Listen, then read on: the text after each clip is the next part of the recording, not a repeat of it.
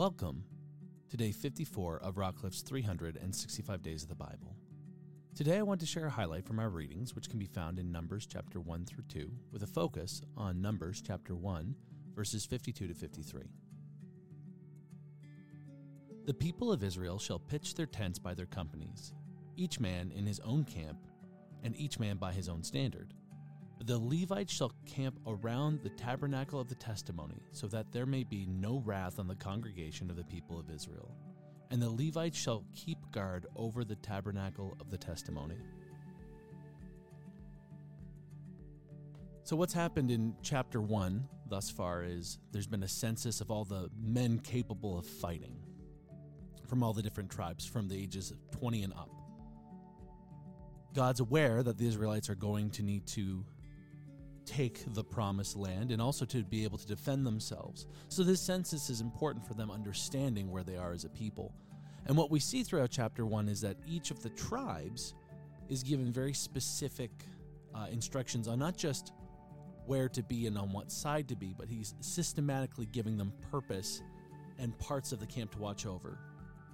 And the Levites are the only ones who aren't taken in this army census because their job is a consecrated holy one, which is to keep the tabernacle safe, to guard it not just from invaders, but also to watch for people who might try and sneak in. Remember, the tabernacle is full of precious materials, gold, silver, bronze, purple and blue cloths, which would have been extremely expensive and rare because of how costly it was to create the dyes needed to get those colors. And so the Levites have been given a task that if they fail, consequences will fall on everyone in Israel. And it got me thinking about how God charges us to defend our faith.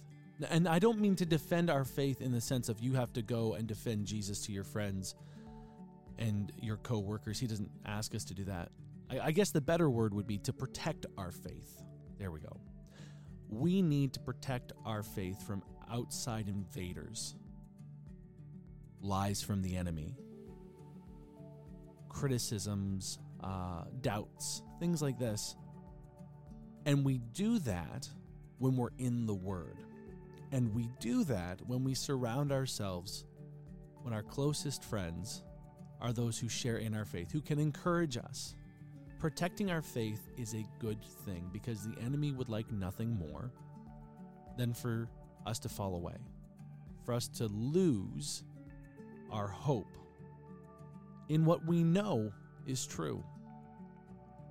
One of the first things the devil ever did was plant seeds of doubt in Eve's mind. Did he really say that, right? And so when it comes to protecting our faith, we have to be reminding ourselves of what God has done. We need to be in the Word. If you are not reading your Bible, you are lessening yourself. You need to be in prayer. We have a holy task of protecting our faith. Surround yourself with those who will defend it with you.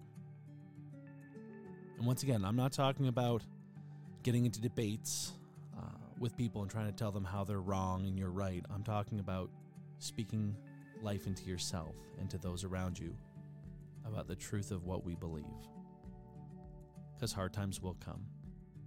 Another thing that we can do is remind ourselves of what God has done. Go back to those miracle moments. Go back to those. Sometimes we look for a new miracle to revalidate our faith.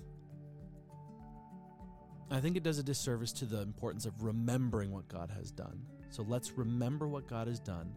Let's surround our faith with words of affirmation, prayer, and the Bible. Because it is a holy thing that we've been given.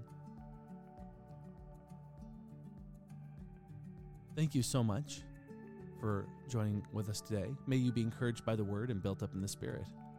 Join us tomorrow for another highlight, and until then, be blessed.